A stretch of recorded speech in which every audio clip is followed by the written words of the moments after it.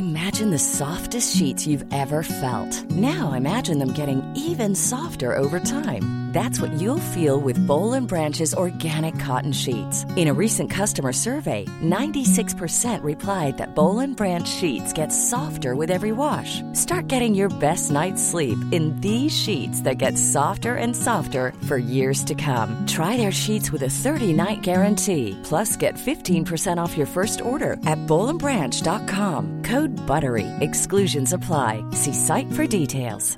Hiring for your small business? If you're not looking for professionals on LinkedIn, you're looking in the wrong place. That's like looking for your car keys in a fish tank. LinkedIn helps you hire professionals you can't find anywhere else, even those who aren't actively searching for a new job but might be open to the perfect role. In a given month, over 70% of LinkedIn users don't even visit other leading job sites. So start looking in the right place. With LinkedIn, you can hire professionals like a professional. Post your free job on linkedin.com/spoken today. Hey, Dave. Yeah, Randy. Since we founded Bombas, we've always said our socks, underwear, and T-shirts are super soft. Any new ideas? Maybe sublimely soft. Or disgustingly cozy. Wait, what? I got it. Bombas. Absurdly comfortable essentials for yourself and for those facing homelessness. Because one purchased equals one donated. Wow, did we just write an ad? Yes. Bombas. Big comfort for everyone. Go to bombas.com/ACAST and use code ACAST for 20% off your first purchase.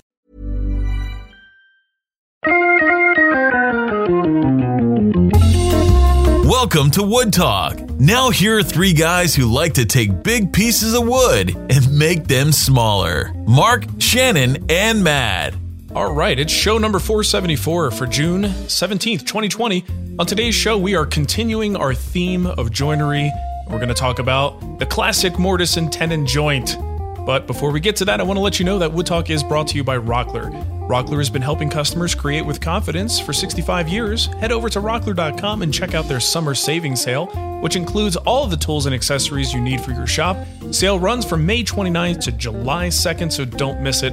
And for those of you in the Pittsburgh area, I said it right that time, Rockler's new location is in the Robinson Town Center. It's now open. Go check it out. It's lots of good stuff. Every Rockler store is like you ever see the beginning of Willy Wonka? You know, when they went into the chocolate factory?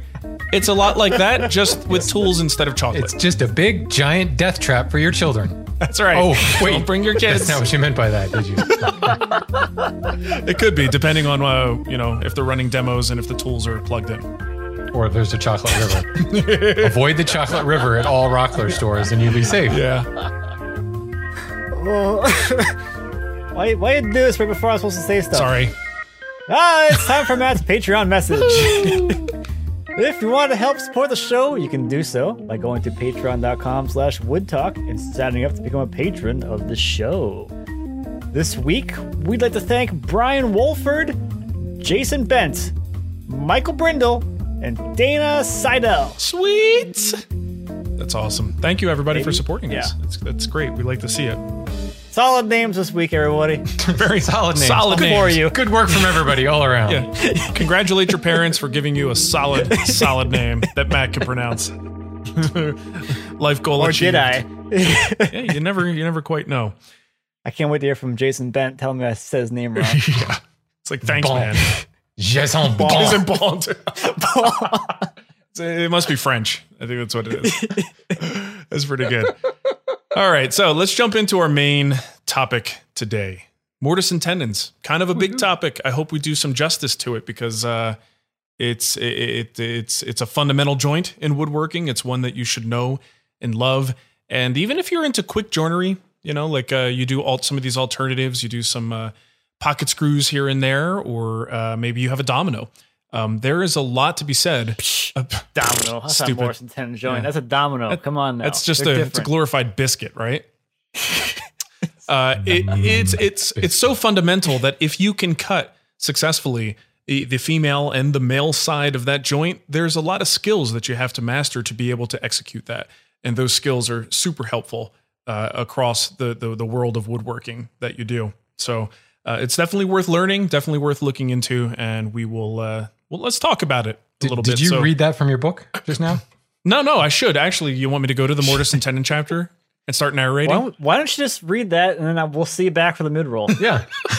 Let's just start reading. Okay. I'm really upset that I don't have a book near me that I can just Essential start Joinery reading. Corner with Mark. We need. All right, so now we need to make Mark like one of those like in case of emergency break glass with his book behind it, hanging in his office. I'm getting up to get my book. A little I think you need more wall space in your office. fancy hammer hanging next Every to it. week you're gonna have some new wall thing. Well, I'm going to use some of my joinery that's in my book to learn how to make those things. How about that? Nope. Okay, here we go. The mortise and tenon is easily the most common structural woodworking joint. By cutting a deep recess in one piece, the mortise, and milling the end of the adjoining piece to the same dimension as the recess, the tenon, we gain an incredible amount of mechanical strength and glue surface when the two are brought together. Wow. That was Mark's voiceover voice. Mortises. The mortise is the... All right. So let's talk about it. Got some questions here that we're going to kind of try to answer. How do you usually cut your mortises and your tenons? Matt, go. Okay. So normally I use the mortiser to cut the mortises. But recently on the garden bench, I did the router thingy, whatever thingy we want to call it. Router cut mortise. Yeah. How'd you like the term? The difference between them? So over the years, I've kind of poo-pooed the router method just because it leaves you with those stupid rounded corners. Mm-hmm, sure. But if you take a little more of like a fast and loose approach with rounding over your tenons. Yeah. It's not that bad. Mm-hmm. And it's not that slow either or hard to set up. So I think it's honestly like on par with speed as far as using the mortiser. If you take away the fact that you gotta like adjust your tenons to fit, cutting them is like about the same. Setup and cut, relatively similar. And maybe that's a little more approachable for most people because a lot of people have routers. Not everybody has a mortiser. Sure. Yeah. Right. A little specialized. Yeah. So I didn't hate it. I'll say that much. That's good. I didn't hate it, and I still haven't fixed my mortiser, so I'll probably use that one again in the near future. I'm a big fan of it, though. I actually really gravitate toward it. If I'm not going to do a domino joint, I'm usually going to pick up the router with an edge guide, mark a start and stop line, use the edge guide to get the distance from the edge, and plow that sucker with a router bit, a good quality spiral bit. It's a nice, clean mortise, and once you get the hang of it, it's pretty repeatable. And good, clean, smooth walls on the mortise. I really like it. Something else like I kind of poo-pooed over the years was like the router-based method with the edge guide and using two fences. I'm like, you don't need two fences. Just hold the router. Two fences is fantastic. It's like, there's no guesswork. You're like, okay, cool. Move the router back and forth. You don't have to worry about keeping it pressing to the wood at all. You just go. Yeah. And like, this is like, it's like as close like a domino as you get. Yeah. Like there's no thinking. It's pretty dummy You're proof. like, okay, just don't plunge too deep. And there you go. I don't know. Like, yeah, you'd have to work hard to do something wrong in that situation. Exactly. Yeah, that's it's cool. It's a little more dummy proof, which is good for me, for this guy over here. Yeah, for this big dummy. I don't think I've ever tried that. I don't think I've ever tried two fences. That sounds intriguing. It's super dummy proof. It's just the router can't go side to side. It can only go back and forth or whatever. You limit your motion in only one direction, the direction of the long axis of the mortise. I'm just trying to think of my last router. Could I put two fences on it? Or are you just like attaching it to the base plate? Well, you could. I mean, you can clamp a block of wood to the base plate and axe the second fence. Because really, you're not, like on most projects, you're not making something, you're not mortising into a part that's wider than your base plate. Right. Like if you're mortising a 6x6, maybe. But for like a leg on a table, like 1.5 inch square or something, like you have no problem covering that with your base plate. So you could clamp a block of wood on there as an edge guide. And even if you don't even have an edge guide, you can clamp 2 blocks of wood to each side because you probably have enough room for that. It's also good for stabilization. So if you're doing a piece that's a little bit thinner, most of the time if I'm using an edge guide, I'll just double up and grab another work piece, put it together, make a sandwich that makes it a little bit thicker. But if you do put that other edge guide on the other side, it straddles the work piece and actually makes it a little bit more stable. Yeah, it can't really tip because it can't roll. Right. Yeah, exactly. How about well, you know what? Let's focus on mortises since we're kind of down that path. Shannon, let's talk about your antiquated, ridiculous way of making mortises. Okay. Brute force. Now that I set you up so well. Sure. Sure. Yeah. If it's a through mortise, I will generally bore it through. Bore it so the bit pokes out the other side, flip it over, and then start the hole again so I don't blow out the backside. And then that's just a quick pairing job back to my lines. If it is, well, I should say, if definitely if a through mortise, because I find that I get a cleaner exit if I bore it out and then just pair, because there's very little brute force there. It's just light chisel work, sure, and real easy to sneak right up onto the line. But if my mortise, if it's a blind mortise, if that mortise goes like deeper than about 2 inches, I generally will bore it out, maybe even 1.5 inches, just because it's a much faster way to get the bulk of that waste out of there. The rest of the time, though, and especially over the last couple of years, I've really spent a lot more time chopping my mortises, and I've just kind of gotten a lot better at it. Really relying upon the bevel to do the work. I mean, it's not really about a sharpness thing, with the chisel, because if the chisel's super sharp, it's probably going to be dull by the time you're done banging on it with a mallet anyway. So it's really, it's all about the lever and the wedge action when it comes to pulling that out. And I've just discovered that it can actually be really fast work. If, normally what I would do is, as I'm chopping, I'm kind of moving in the direction of the bevel, and you take a little step forward and you chop again. And these days I've discovered that it's not about taking a little step forward. I'll chop it and then step forward 1/4 inch and chop it again and just lever out the waste in between. Go another 1/4 inch, and you end up doing, your typical, how long's your typical mortise? Maybe 3 inches, maybe 4 inches, who knows? But you do that in 8 chops. And after that one pass, I'm like 1 inch deep at that point. And that's the thing that I've discovered. It's actually really a hell of a lot faster than you might think it would be. But you kind of have to be aggressive and not be afraid to lever out huge hunks of wood in between. So, and then maybe that changes just because I'm using an actual mortise chisel, big heavy duty mortise chisel now, as compared to a lighter weight bench chisel. But yeah, that can definitely help for sure. Cool. All right, so let's move on to tenons. Matt, what do you do for tenons? Let's see.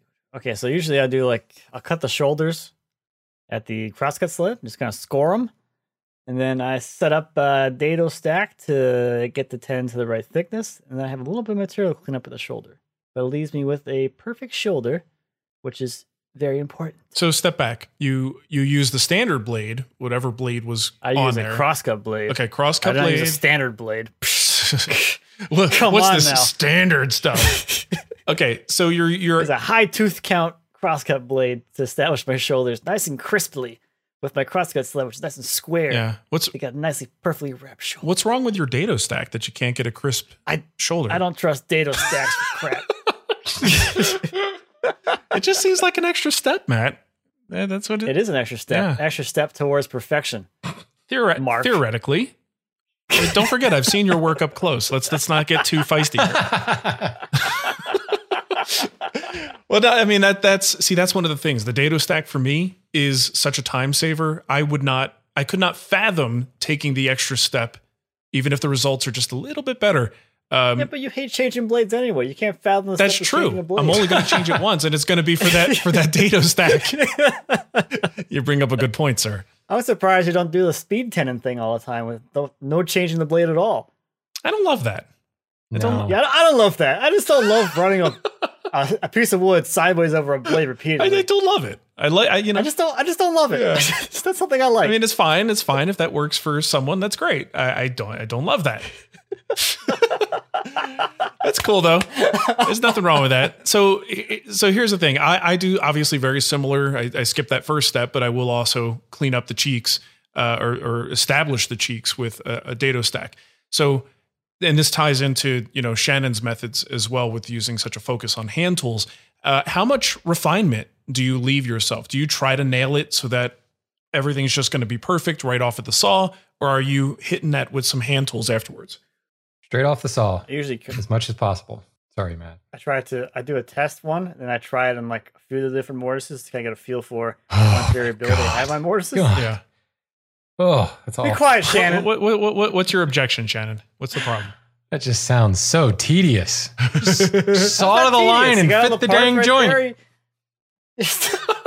I'm going to saw them all at once. That's the difference. The difference is I've laid them all out, and you guys with repeatable power tools don't necessarily have to lay them out. Right? You lay one out, and then the rest follows. Yeah. So you've done your test joint, and you've set your stop blocks and all your fancy thingamabobber, laser guided crap. And just because you can't afford a stop block doesn't mean that you're better than me. You're not better than me. No, I think that's the thing, because I've gotten down this rabbit hole before. You talk about how it really doesn't have to be slow to be hand tools, but there is a lot of layout. Like if I don't have a line to follow, I'm out. You can't. You don't have the muscle memory. No, apparently not. Apparently I can't do that. But sawing to a line is really all it's about, as long as you have a line. So yeah, for me, it doesn't really make sense, because if I am, to me, it's harder to saw away from a line than it is to saw to the line. And if you're purposely cutting it fat with the idea that I'll sneak up on it later with a rabbit plane or something like that, you're purposely sawing away from the line, which I think you find you're actually less accurate by trying to do that. Because now you're like, all right, well, I'm going to saw an eighth of an inch from my line. And now you're like, unless you draw another line that's an eighth of an inch, but if you can saw to that line, why didn't you just saw to the other line in the first place? Right. Yeah. Well, interesting thing with the power tool side of things is one of the arguments, of course, for power tools is repeatability, accuracy. Like theoretically, once you have that setting, let's say you cut your mortises with the mortiser or a router bit, they should all be the same. So if you can get your tendons to all be the same, it should be perfect, right? Theoretically. And maybe it's just the way that I do this stuff or the tools that I'm using to do it. But as much as theoretically, you should be able to batch out 10, 12 tendons and they're all going to be the same. I find that actually what happens is because of the fact that you can put just a little bit of extra pressure down onto the workpiece. And sometimes that varies. That little bit of variation results in tendons that some might be a little snug, some might fit perfect, some might be just a little bit loose, right? There's a little bit of a range there. And again, this could just be me, but Matt, do you find that that's the sort of variability that you see off of power tools, especially with this operation where you're not clamping the workpiece down, it's your hand pressure. And that in and of itself results in potentially slightly loose or slightly tight pieces. I think you're going to see natural variability in anything you're doing. You're hand feeding. Yeah. With power tools. The thing too that could happen is you could have like a speck of dust or a little chip on your table, not see it, put your workpiece on top of it, and now that one's going to be too fat. Yeah. Or because it doesn't remove as much material. Or how about a slight bow in your sled or something? Or in the piece itself. Flat. Yeah. Right. See, right. This is one of the things, because I ran into this all the time when I was working with power tools. It's like, it should all fit, and it never did. So when I started working with hand tools, it was like, well, heck, I couldn't batch anything out with my power tools anyway. Now, I will admit, my power tools probably weren't as tuned as well as they should have been, because I hate doing that crap. So maybe I had a little bit more, run out or something on my table saw or my bandsaw. Let's not even talk about that thing. But, it was just like, well, if I can't get that repeatability, then what's the point? So now I fit one joint at a time, and that tenon fits in that mortise, and they're labeled as such. And, I move on. I also find that it breaks up my life in the shop. Instead of just batching stuff out and cutting 11 tenons, I will cut a joint, and then I'll go back and mill a board and cut the next joint. And I just find it keeps me a little bit more interested. And the funny thing is I kind of feel bad doing it sometimes, because I feel like power tools should be better than this, or I should be better at operating those power tools. That if I have a bunch of mortise and tendons, I typically will label them and marry them to their mortises. So that, I'm doing the same thing you're doing, Shannon, even though I did have power tools involved in this process. I'd like to get each one to be perfect. And it sometimes can be a very individual process. It's like, this tenon fits perfectly in this mortise, end of story. Now I don't have to worry about it anymore. Well, I think that there's no doubt that it can be made to be that way. Like Matt was saying, anytime you're hand feeding. So if you were to then create a crosscut sled with like some sort of toggle clamp or something on it, and every single tenon piece you put up against the fence of the crosscut, you lock the toggle down in place, and then you run it across, and if everything is tuned correctly, and this is probably, you've seen him work. This is how Daryl Peart does all his stuff, right? I mean, everything, he's pulled out his micrometer and he's got his joints fit to within a thousandth of an inch most of the time. It's that level of precision. It's probably how you do it. Otherwise you are sweeping off the table saw to make sure there's no dust in the way. And, I don't know, holding your breath as you run it across the blade. Do it exactly the same way. Always stand on the same left foot. It certainly can be, you can create this level of precision. You just have to adopt your methods, I think. Yeah. So what do you guys think about the fit? So a lot of times what I tell people is that slip fit, you want something that goes together without hand pressure, but when you flip it upside down, it doesn't fall apart on its own. Yeah. It needs some help coming apart. Do you guys subscribe to that same sort of fit methodology? Is that what you're going for usually? Or do you find that your joints tend to be a little bit tighter than that, a little bit looser? That I think is the bottom end of acceptable. Like it should fit together and not fall apart under the pull of gravity. Now, that being said, I've certainly made joints that will kind of shift under the pull of gravity, and I'm okay with that. I just draw bore it. We're good. Or I use a gap filling glue and we're epoxy. Good to go. Yeah. Or high glue works great. Did you guys know that epoxy is actually used as an adhesive? Nope. No kidding. False. Who knew? I mean, most people think it's a building That's material. A misnomer. That's a misnomer right there. It can be used as a glue. Just thought I'd mention it. But I think you can also go the other direction where you have to pound it together. As long as it doesn't crack and break, it's still acceptable. So if you guys, in other words, if it's too thick and I have to knock together with a mallet, I'm not going to then go back and take some material off so that I get a hand pressure fit. I'm good with that. If you guys want to see an amazing display of knocking a joint together that is too soon, like it doesn't want to go together, but he does it anyway, go to the Guild and get the Dovetail Step Stool series and watch Matt after, because he was in a rush to go home, right? He had a plane to catch, so he didn't have time to finesse his joints. We're just going. And he's like, we're going for it anyway. I can't believe that thing did not split during this process. I don't know. I don't even know how. I was like, oh, this is a good teaching moment. Why you shouldn't make it too tight? But that's still split your board. Yeah, that's the extreme other side of this. And, oh man, that took a lot of hammering. Yeah. A lot of hammering. So that was pretty good. But in the context of a mortise and tenon, one of the dangers of making it a little bit too tight is a lot of times we're using water-based glues. So if you're doing a glue up and that mortise and tenon was pretty difficult to get together, but you're like, hey, I want this thing to be nice and tight. What's going to happen when you add the glue is you may not be able to get that thing together, or you may get it halfway in and now you're stuck, right? So that is definitely something to be concerned about. You want a little bit of room for play in there because you're going to be swelling all the glue fibers, adding glue, and you got to get that thing together in the context of an actual full-size glue up, which can get very complicated. I think we personally live in like this weird world of like everything has to be perfect. And if you kind of step outside of that world, you realize that, yeah, we live in a fantasy where we're like, oh yeah, we want these perfectly fitting mortise and tenon joints, but does it really matter that much? So one of like the more eye-opening things for me is with the chair kits that I'm doing, the fit of the mortise and tenons, I'm like, this seems really loose. But when I talk to them and I kind of got the perspective on it, it's made to be assembled as quickly as possible with as many parts that don't happen to fit together for whatever reason. So there is some tolerance for sloppiness. And it's going to be assembled with a water-based glue, which swells them right up. When you put it together for real, it feels right. Yeah. So it's like, well, have I been just like living this disillusioned life where I'm like spending all this extra time making these joints all perfect, where if it just goes together however sloppy, it doesn't really matter because the glue is going to swell it. It's all going to come together perfectly. And is it really going to fail? Yeah. Well, like, is it actually going to fail? How often are we actually relying on a single joint as opposed to the cumulative strength of at least 4 joints or 8 joints, right? So I think there is something to that. I don't think joinery needs to be quite the piston fit that we tend to shoot for. Well, and even some of it's been a while, but, Fine Woodworking always does really good joint strength tests. They have a good repeatable testing methodology. And I remember some time ago, they did like tests between kind of that hammer tight fit, that friction fit, and the slightly loose fit with a glued together joint. And it was a negligible difference in the actual strength. But again, where those fall down is they're taking that single joint and they're loading it in like the most inopportune direction.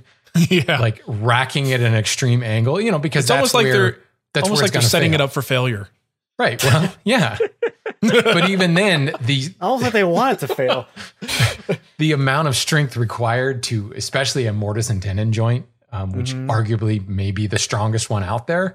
I mean, it's ridiculous. But then you combine 4 of them together in a chair or something. Yeah. We talked about this about dados, and somebody asked a couple episodes ago, how are dados or rabbits strong? Yeah. Well, you put them all together into a box, you complete that circuit, if you will. It's really strong. Yeah. So I want to take a little bit of a step back. I'm kind of curious. Do you guys still use a tenon jig? Like the stick the piece vertical up in the air on the table saw thing? I still have one. Do people still use those? And why did they? Because I remember having one, and that was like you had to have one. Like it. Like it was. I never used it. It was absolutely imperative, and it was such a royal pain in the you know what. It seemed like the slightest little deviation, and you're cranking that table saw blade all the way up, which always freaked me out. Have like the entire blade exposed in order to cut that tenon cheek. I think I'm going to blame David Marks for this. Ooh. Right? Okay. He actually did a lot of tenons with the tenoning jig. And I know it certainly influenced me to buy one early on. I know that's where your router mortises came from, because that's all he ever did. Yeah, I suppose you're right. Not true. He actually had the multi-router. He used that a lot too. Oh yeah, that's true. But it's Later essentially woodwork. Similar. So did you. Yeah, well, I had it for like 6 months. Yeah, poser. Had it for 6 months and sold it because I'm like, I can't use this because internet. Internet. Yes. I'll use the domino instead. Hey, the domino is like a quarter of the price. All right, so I guess the point is, it's not me, right? The tenon jig is kind of gone. I could have sworn there was there might have been a post in the guild somewhere that I was reading, or maybe it was brought up on a live show. I can't remember, but someone kind of said that same thing. Like, does anyone still use these, or why aren't we using these? What's wrong with them? So I mean, I think they're pretty good. I actually, when you get it dialed in, this is one of those things where we were talking about. If you can get a setup where your hands and hand pressure doesn't influence the position of the workpiece, you can actually get very repeatable dialed in settings. That is one of the tools that would allow you to make a tenon that is perfect like that, because you can't influence its position. It's simply, as long as there's no dust or, nibs on the piece when you clamp it in place, you should get perfectly repeatable results off of that. So I don't know why it's kind of fallen out of favor, why people aren't using it. It actually is, I think, a pretty good way to make a tenon. Interesting. If anybody wants to write in, please do. Or call in. Well, and I think Powermatic came out with their like new and improved version, but I think it was just too little too late. It was post Domino. Like a lot of people, if they're looking for a quick solution, have moved on to something else, Domino, Panta-Router, multi-router, things like that. And it definitely was a better version of one of these jigs, but I just think it was too late to the market, and no one wanted to pay, because you can get one of those cast iron run of the mill ones for like $70, $80. Yeah. And a Delta cast iron thing. And they all look like they come out of the same factory, right? Like just with a different I'm paint sure color. They do, actually. Yeah. So just like my Grizzly planer and your Powermatic planer came out of the same factory. Just one had yellow paint, one had green, and one put a Baldar motor on it, but little details. But I don't really know, Shannon. And I think if you're doing, there are joints where I still might use that. Certain types of maybe bridle joints. That's a time when I would go, maybe I should be looking at my tenoning jig for this if it's a small enough workpiece. Just because it's a longer cheek, you mean? What's that? Just because it's a longer cheek cut, like the tenon itself is longer? Because it's something that if I'm going to cut at the table saw, I'm inclined to cut it with the workpiece vertical, which that thing is like built to do. Yeah. It still doesn't change the fact, and especially for somebody lazy like Mark, that's a separate setup. You don't want to change blades. Now you're like you're moving the board around and making multiple cuts. No, see, that is conducive to a lazy person because I don't have to change the blade. Fair enough. Right? I mean, you're just. But right now you got your dado stack in. Of course, you had to change the dado stack. So there we go. For my last operation. So you don't have to change the blade at all. You just have to slap the tenon jig on there. That said, this is a little bit more along the lines of what Matt says he does for his tenons. You would still have to, to do your shoulders first. Or I guess you could do them second. But if you're cutting a tenon with a tenoning jig, you got to establish those shoulders, and then you remove the stock for the cheeks. Yeah. 2-cut operation. Yeah. Now here's this is Hey, I'm Ryan Reynolds. Recently, I asked Mint Mobile's legal team if big wireless companies are allowed to raise prices due to inflation. They said yes. And then when I asked if raising prices technically violates those onerous two-year contracts, they said, "What the f*** are you talking about, you insane Hollywood ass?" So to recap, we're cutting the price of Mint Unlimited from $30 a month to just $15 a month. Give it a try at mintmobile.com/switch. $45 up front for 3 months plus taxes and fees. Promo rate for new customers for limited time. Unlimited more than 40 gigabytes per month. Slows full terms at mintmobile.com. Now's the time to save 30% on wedding jewelry, only on BlueNile.com. Make sure your wedding ring is the one with your pick of diamond and lab-grown diamond bands, all hand-finished and graded for excellence. Or surprise her with something blue she'll love for life, like a stunning pair of sapphire earrings. Blue Nile's jewelry experts are available 24/7 to help, from fit questions to style advice. Right now, get up to 30% off at BlueNile.com. BlueNile.com. Kind of related, kind of unrelated. Are you guys using an alternate grind blade, or have you moved to like a square grind? I have one. It's handy for stuff like that, especially if you're doing shoulders. It's the number 1 grind blade from what you call it, Forest. I thought it was the number 2. I'm misremembering. Number 1. Okay. At least mine says number 1. You would know more than I would. I am not questioning the power tool wisdom. I remember having one. I bought it, I think, because I was making box joints or something like that. But then I remember, I got really super like clean, accurate, easier to set up tenon shoulders. Yeah, I didn't have to like rotate the blade around to get the right angle of the tooth to show up on my marking line or whatever. Right.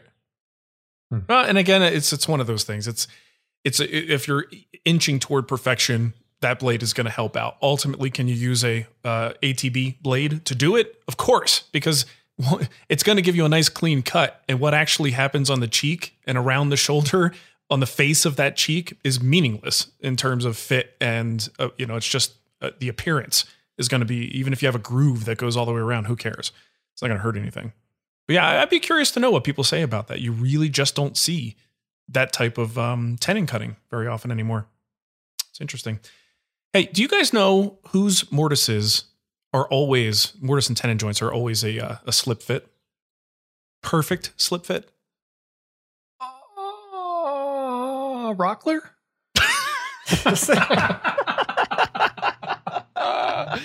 You're like a balloon losing its air to form the word Rockler. That was brilliantly done. Very nice. All right. Well, maybe you're looking for a mortise and tenon alternative options. There are plenty of those, and Rockler has got you covered. You can make loose mortise and tenons using Rockler's bead lock system. All you need is the jig and a drill. They offer a starter kit and a pro kit. Let's talk about bead lock for a second. Bead lock, I remember when that first came out, it was a forum darling. So many people were talking about this great method of making quick mortise and tenon joints with bead lock. So, Matt, do you have one of these? No, it's actually something I've been wanting to try. Okay. So because it looks sweet. It's the simplicity is really the best part of it. Imagine, when Shannon is boring out a mortise using a drill to kind of get the bulk out of there. Imagine very controlled drilling in succession as you're going across to make your mortise, but it's controlled so much that it creates this ridged sort of, how would you describe that? Overlapping holes. Yeah, it's just overlapping holes that are perfectly spaced so that you can actually get bead lock stock that's pre-cut. I think they also have bits so you can make your own. Yeah. Now you can. But it creates this repeating pattern of this like half moon repeating pattern. And you just think of it like the domino in a sense. You can just cut it to length. It's like a dowel domino hybrid. It really is. Yeah. If a dowel and domino got married, it would produce the bead lock. Baby bead locks. And it's frankly, I had one of these years ago, like the version 1. And it is so much better now. Like it didn't have 2 fences. And actually the fence itself, I mean, it was a little piece of steel that you clamped to the board. And if I remember correctly, like there were 2 little quick knobs on it that you loosened and you kind of adjusted it. There was some fine adjustment to position kind of laterally on the piece, but it was, that was it. Yeah. You clamped it in place. There was no clamping mechanism and there weren't really bushings to guide the bit. I mean, there were, but they were really shallow. So they didn't really do that much guiding, to the point where I remember the beadlock stock itself was always too tight. Like it was really tight. Yeah. So I ended up having to like go back and kind of like wiggle the drill bit and kind of ream the hole a little bit to get the beadlock stock to go in. Sure. But I mean, we're talking 19, well, then in of itself, 19 anything, more than 20 years ago. I want to say it was 98 maybe when I had that. Jeez. So it definitely looks different now. How old are you? Jeez, my goodness. Right? I wasn't even woodworking in 98. Holy smokes. I was probably building speaker cabinets for my truck so I could lose my hearing. But other than that, I was 11. I don't know what I was valuable too. Nothing important, Matt, I'm sure. Nothing important. I was a kid. Probably like going to school or something. Playing video games. You kid. I was probably Legend of Zelda. There you go. Ocarina of Time. That's probably what I was doing. Well, I'm looking at their website. You're right. The Beadlock Pro joinery kit has come a long way because I kind of had the same thing you did, Shannon. Had one of the early models. And this thing is impressive looking. It came in like a little plastic thing that just like hung on a hook in the store. Yeah. Now it's in like its own box and it's got, there were no instructions either. It was just, it's grown up. It's amazing. Very nice. So how about the woodworking classic, Matt's favorite, pocket holes? Rockler does have a pocket. So good. Yeah. Now, regardless of how you make it, I got to say, and I've used pocket holes periodically, the clamping can be somewhat tricky. If you don't clamp properly, you can actually, as you're driving your screw, the workpiece shifts. It could be a huge pain in the butt. So they have a pocket hole clamp with a quick release that features a unique design. It inserts a built-in adjustable pin into a 3/8 inch by 15 degree pocket hole. So you get perfect alignment every time. So you're going to want to check that out. And of course, they also sell Craig jigs. You can find a nice selection of Craig products at Rockler. How about dowels? Kind of alluded to that earlier. Rockler's doweling jigs are an incredibly affordable line for those who want a quick joint without all of that fussy layout. Their no-nonsense doweling jigs deliver strong joints in very little time. So there you go. There's some alternatives for you. There's probably even more if you dig around on the Rockler site. Pocket hole clamp's kind of cool. I don't think I've seen it, but I thought it was like a compact jig for drilling. Like you clamp it in place and it had a bushing on the end. I didn't realize it was actually a clamp. Yeah. And clamping is everything. Like if you don't get that clamping done properly, it will shift and then your perfect alignment goes out the window. So this is pretty cool. Yeah. It's a slick little device there. Makes me wish I liked pocket holes. Such a snob. Look at you. All right. Well, thanks for supporting the show. Someone has to take that position. You do.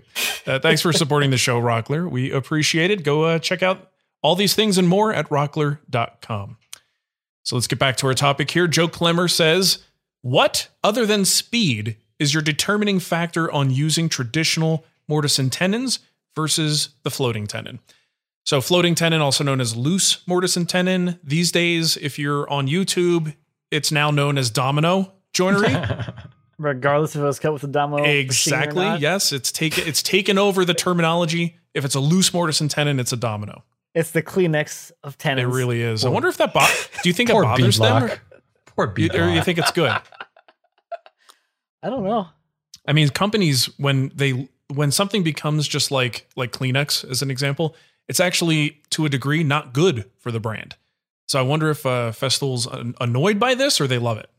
You can ask Kleenex and Thermos and something else. Xerox, there you go. Mm-hmm. Band-Aid. Yep. There's a lot of them, huh? Yeah, that's the thing. Once it gets lost and it just becomes part of the terminology, it isn't always good for the brand. You can ask Daddy Google, king of internet search. Hey, Daddy Google. I'm gonna Google that on Bing.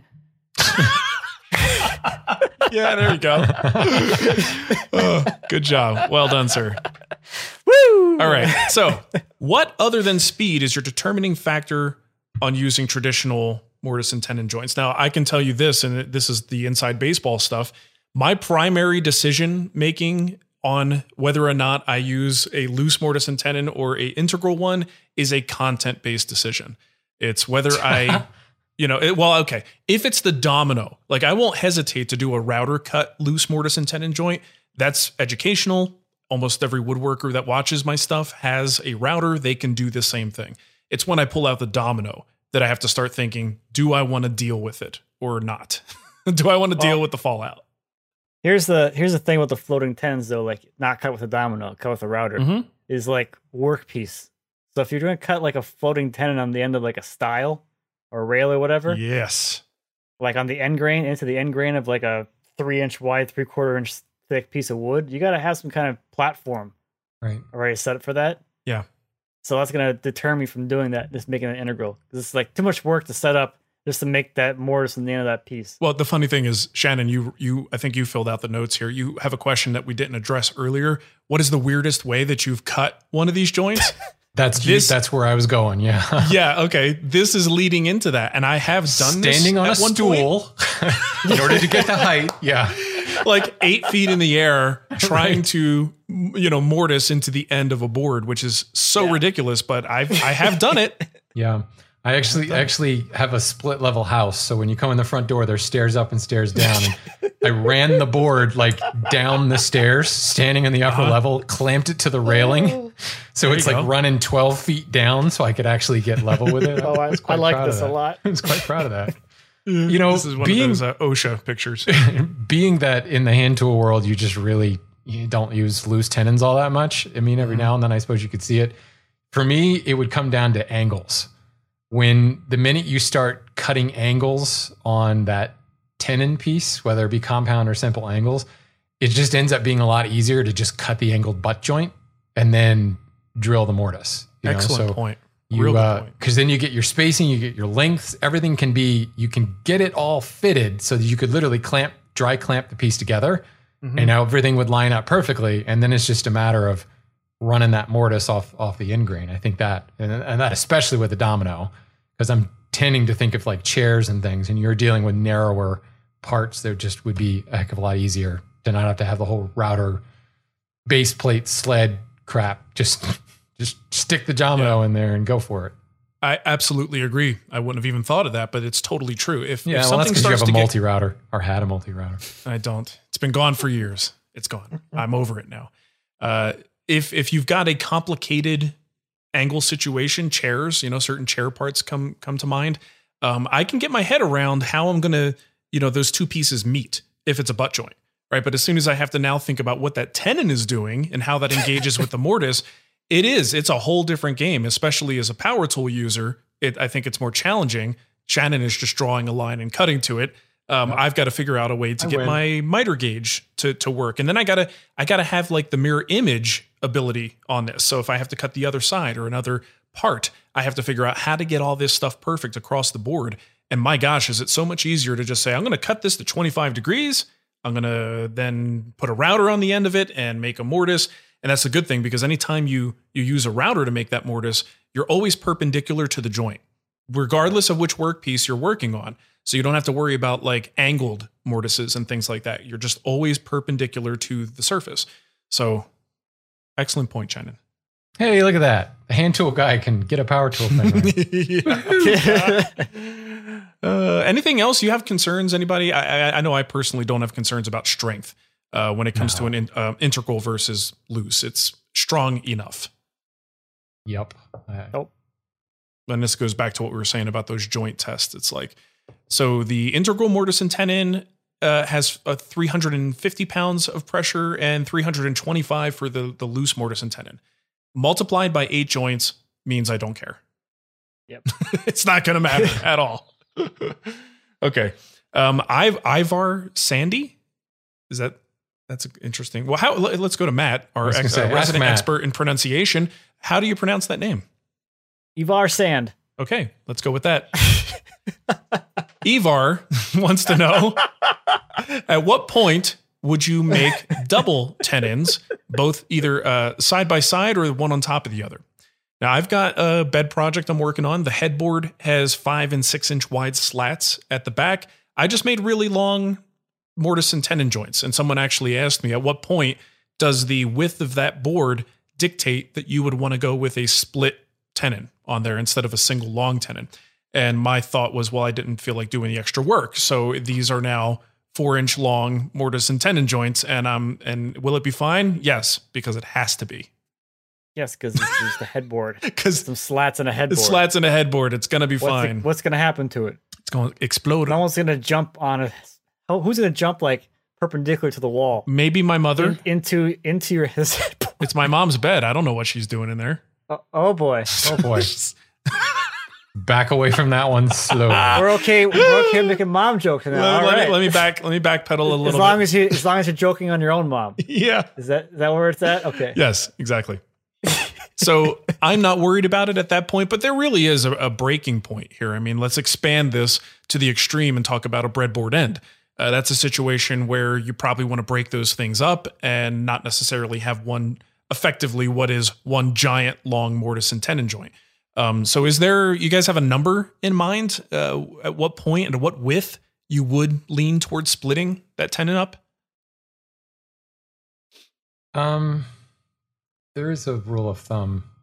I do think anything over, that 4 to 5 inch mark, you should probably start thinking about it. There's shoot, I'm trying to remember it now. It's like a 1-to-6 ratio of thickness to width.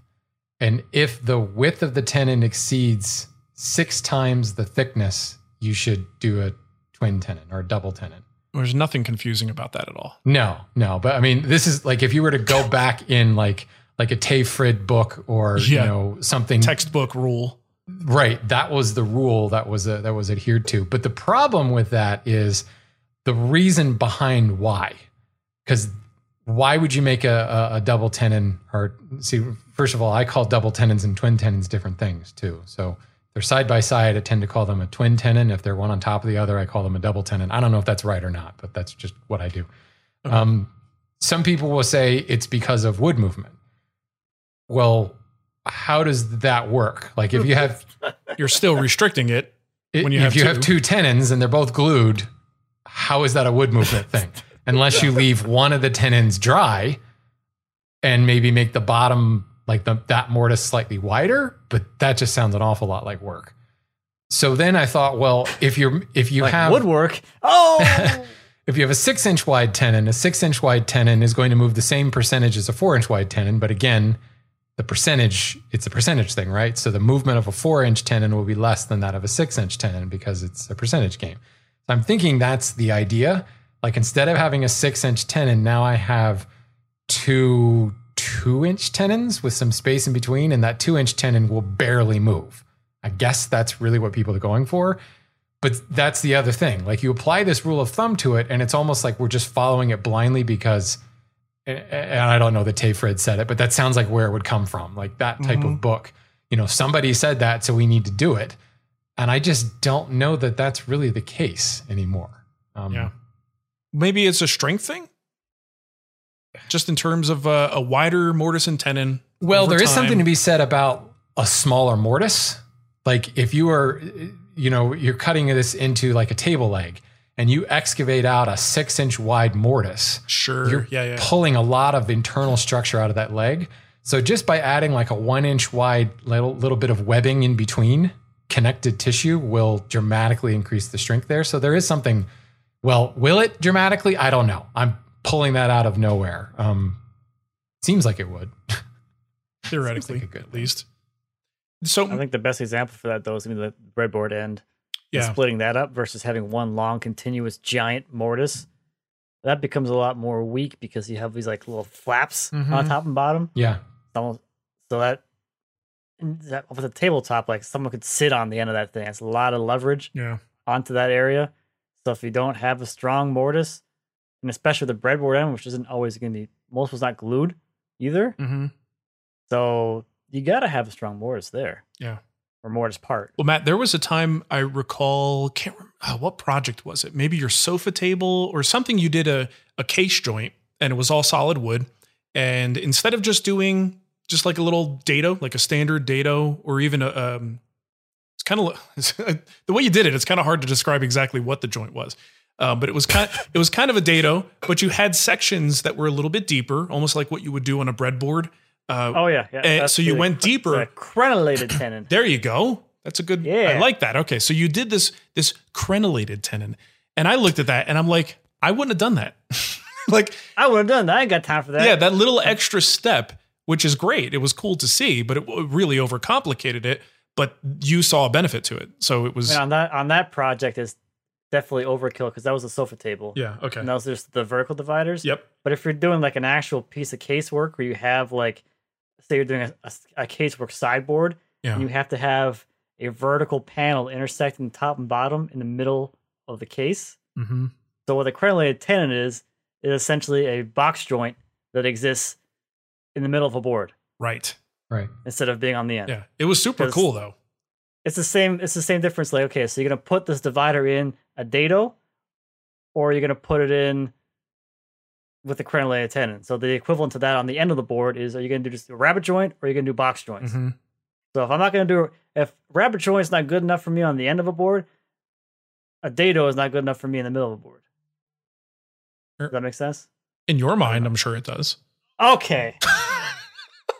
That's what it was. Now I remember, it was a divider. Mm-hmm. So it wasn't like a real big structural issue. It was just not in that one, because that's just a table. Yeah, in that case, it was just from a teaching divider. perspective. It was like, okay, if you're going to expand this to do an actual case piece, yeah. You're going to have a full like solid wood divider there. Because solid wood joinery is like a little bit different than if you're doing like plywood. Plywood is what a glue, whatever. You got half. It's going to be long grain anyway, no matter which way you cut it and put it together. Mm-hmm. Right. So you can get away with a little more. But if you want to go for your long grain connections, yeah, be a little bit different with the solid wood. Show. So how about I guess, Shannon, you drew the line in the sand on the terminology. You're going to call it like the stacked version. You're going to call it what, a twin tenon? Stacked version, I would call it double tenon. Okay. That's what I would call it. See, it's all a matter of how the board is oriented. Yeah. I built a side table recently where I used both double and twin tenons, and I had to draw something because I had to be able to talk about it. Differentiate them. I had to differentiate. So in the instance of, I had a wider apron that went into post legs, and that had a double tenon. And then the lower rail that went below the drawers had a twin tenon. So it's kind of the same thing, but when you turn the board 90 degrees, that the face is now pointing up instead of out to the side, it was that instance I had to create two little tenons because I didn't want to remove like the entire guts of the leg. Because I was cutting into the leg, and if I put one tenon there, I would have essentially hollowed out the entire leg, like right above the turn section. Mm-hmm. What's that called when it goes from the square part to the turn part? I'm forgetting that name. Transition? I don't know. No. Is that a real word? Is there a real term? Pommel, there is a term. Pommel. The pommel. Yes. Oh. It was there. It was just, spinning around like an Olympian or something. The tenon went in right at the square part, right at the pommel transition. So, immediately. See, transition. There it is. Well, yeah. I was right. Okay, sure, Matt. Yours is more of a broader term, Matt. Pat Matt on the head. Good job, Matt. Okay, now quiet. Good job, Matt. Let the grown-ups talk. The point was there was a reduction in thickness of the piece, because I went from I think a 2-inch square down to about a 1 3/4 inch round. And I was cutting a tenon right at that point, cutting a mortise right at that point. And if I had made a 2-inch wide, 1.5 inch deep mortise, I would have essentially just hollowed out the entire leg, which seems to me like kind of like a nice way to perforate the leg. So you could just kind of give it a swift kick and it would snap right at that pommel. So I broke it up, and by making that a twin tenon, there was a connective long grain tissue in the leg that ran the full length. So how about if you have like a really thick piece, thick work piece, and I'm thinking something like the domino makes it very easy to do a double mortise and tenon. It's like, well, but would we count that as being stronger? So let's just say you've got a piece of, 8/4. Would you rather see two tenons? Let's just assume the work is, irrelevant, the amount of work. Would you consider two tenons in there, two narrower tenons, thinner tenons, to be stronger than a single fat tenon? No, I don't think so. I mean, as long as the adjoining workpiece doesn't get thinned out like we talked about with a leg that you just hollowed out, assuming it's going into a fatter, thicker piece. Well, like the 4-post bed that I made, I specifically made thicker tenons because I had thick stock to begin with. They were 16/4 posts and like 10/4 rails. So I had plenty of thickness. Oh yeah, it's a beast. It's heavy. Well, but in that instance, I was also using knockdown joinery with like escutcheon plates, like very traditional long bed bolt style. So I needed the thickness of that tenon to be able to bore a hole right through the center of it. But even then, because it was a thicker tenon, I was able to go with a shorter tenon. It was more of like a stub tenon because I had, well, this is irrelevant because I didn't glue it together. I used bed bolts, but you have so much glue surface, because it's really wide. It wasn't all that long, but because there was just this massive amount of glue surface, both, all the way around on all four sides of that tenon. No, I feel like it would still be stronger even if I didn't bore a hole through the middle. Yeah. And you can't really ignore the extra work because it's a lot of extra work. It can make it a real if you've got like a 1 or 2 inch thick tenon or 3 inch thick tenon, to go in and cut the material out in the middle is not just a matter of a couple of saw cuts, but then you've got to excavate the material in between, like making a female bridle joint, right? You've got to actually get all that out of there. And then you've got to cut 2 mortises. Well, then you got a narrow shoulder in there that has to be cleaned up. So even if you're doing this, power tools, you may still have some cleanup between those little skinny tenons. Yeah. Well, the funny thing about this is I'm thinking like, how many times have I actually done a double or twin, either one of these? And I'm like, well, I remember I did it once because I wanted to make a video about it. Right. And it's a sample piece. And I'm like, yeah, that's a good strong joint. That's really good. But how many times do I actually execute that joint in my furniture? And I'm like, I don't know, maybe there's some instances where I could have or should have, but unless it's with the domino where it's just super easy, I'm going to find another way to do it just because I don't think it's worth, whatever gains you get from it. I don't know that that's worth it for me for the time. Agreed. It's interesting. Agreed. All right. Well, I think that just about does it for us. I want to remind you guys that we are proudly sponsored by Rockler. Rockler is a family-owned business since 1954. It's a year before my mom was born. Did you guys know that? No. Nope. I did not know a little that. bit of trivia for you. No, we do. They're your go-to source for high-quality and innovative woodworking tools, finishing supplies, hardware, lumber, and expert advice. Whether you're building a simple bookshelf, a custom desk, or a new set of kitchen cabinets, Rockler has everything you need to make your next project a success. Visit rockler.com and use the code WOODTALK to receive free shipping on most orders over $39. Hooray. Thanks, Rockler. Please, send us some questions. We're talking joinery this month. So if you've got joinery questions, send them in to us and we'll try to address them. Especially all those mortise and tenon questions that I asked for in the last show and then went on to record a mortise and tenon episode right after it. So it's a good point, man. We really appreciate those mortise and tenon questions that we've completely Thanks ignored. for sending them in. By batch recording our episodes. So thank you. But if you want to send a question, go to woodtalkshow.com. You can find a form there, or you can record a voice memo and email that to woodtalkshow@gmail.com, or just find us on Instagram. You can find us there at woodtalkshow. It's a little bit of a pattern developing there. Woodtalkshow, just do that. Or if you want, you can find us individually, Matt Cremona, Wood Whisperer, and Renaissance Woodworker on the Instagrams and other associated social media platforms. The Grams. So this week, we talk about mortise and tenons. And one thing that woodworkers love to do is over-engineer stuff. And the mortise and tenon is ripe territory for this. There's all kinds of mortise and tenon variants. Crazy shaped tusks and angular wedged twin double tenons and such. Send us your example of the fanciest, most hoity-toity mortise and tenon joint that you have ever cut. And mark it with hashtag WoodTalk474. That's exciting. I'm glad you think so. I just made that up right now. I can't wait. I can't wait to see what you guys do. All right. Well, thank you for listening, everybody, and we will catch you next time. Bye-bye. See ya.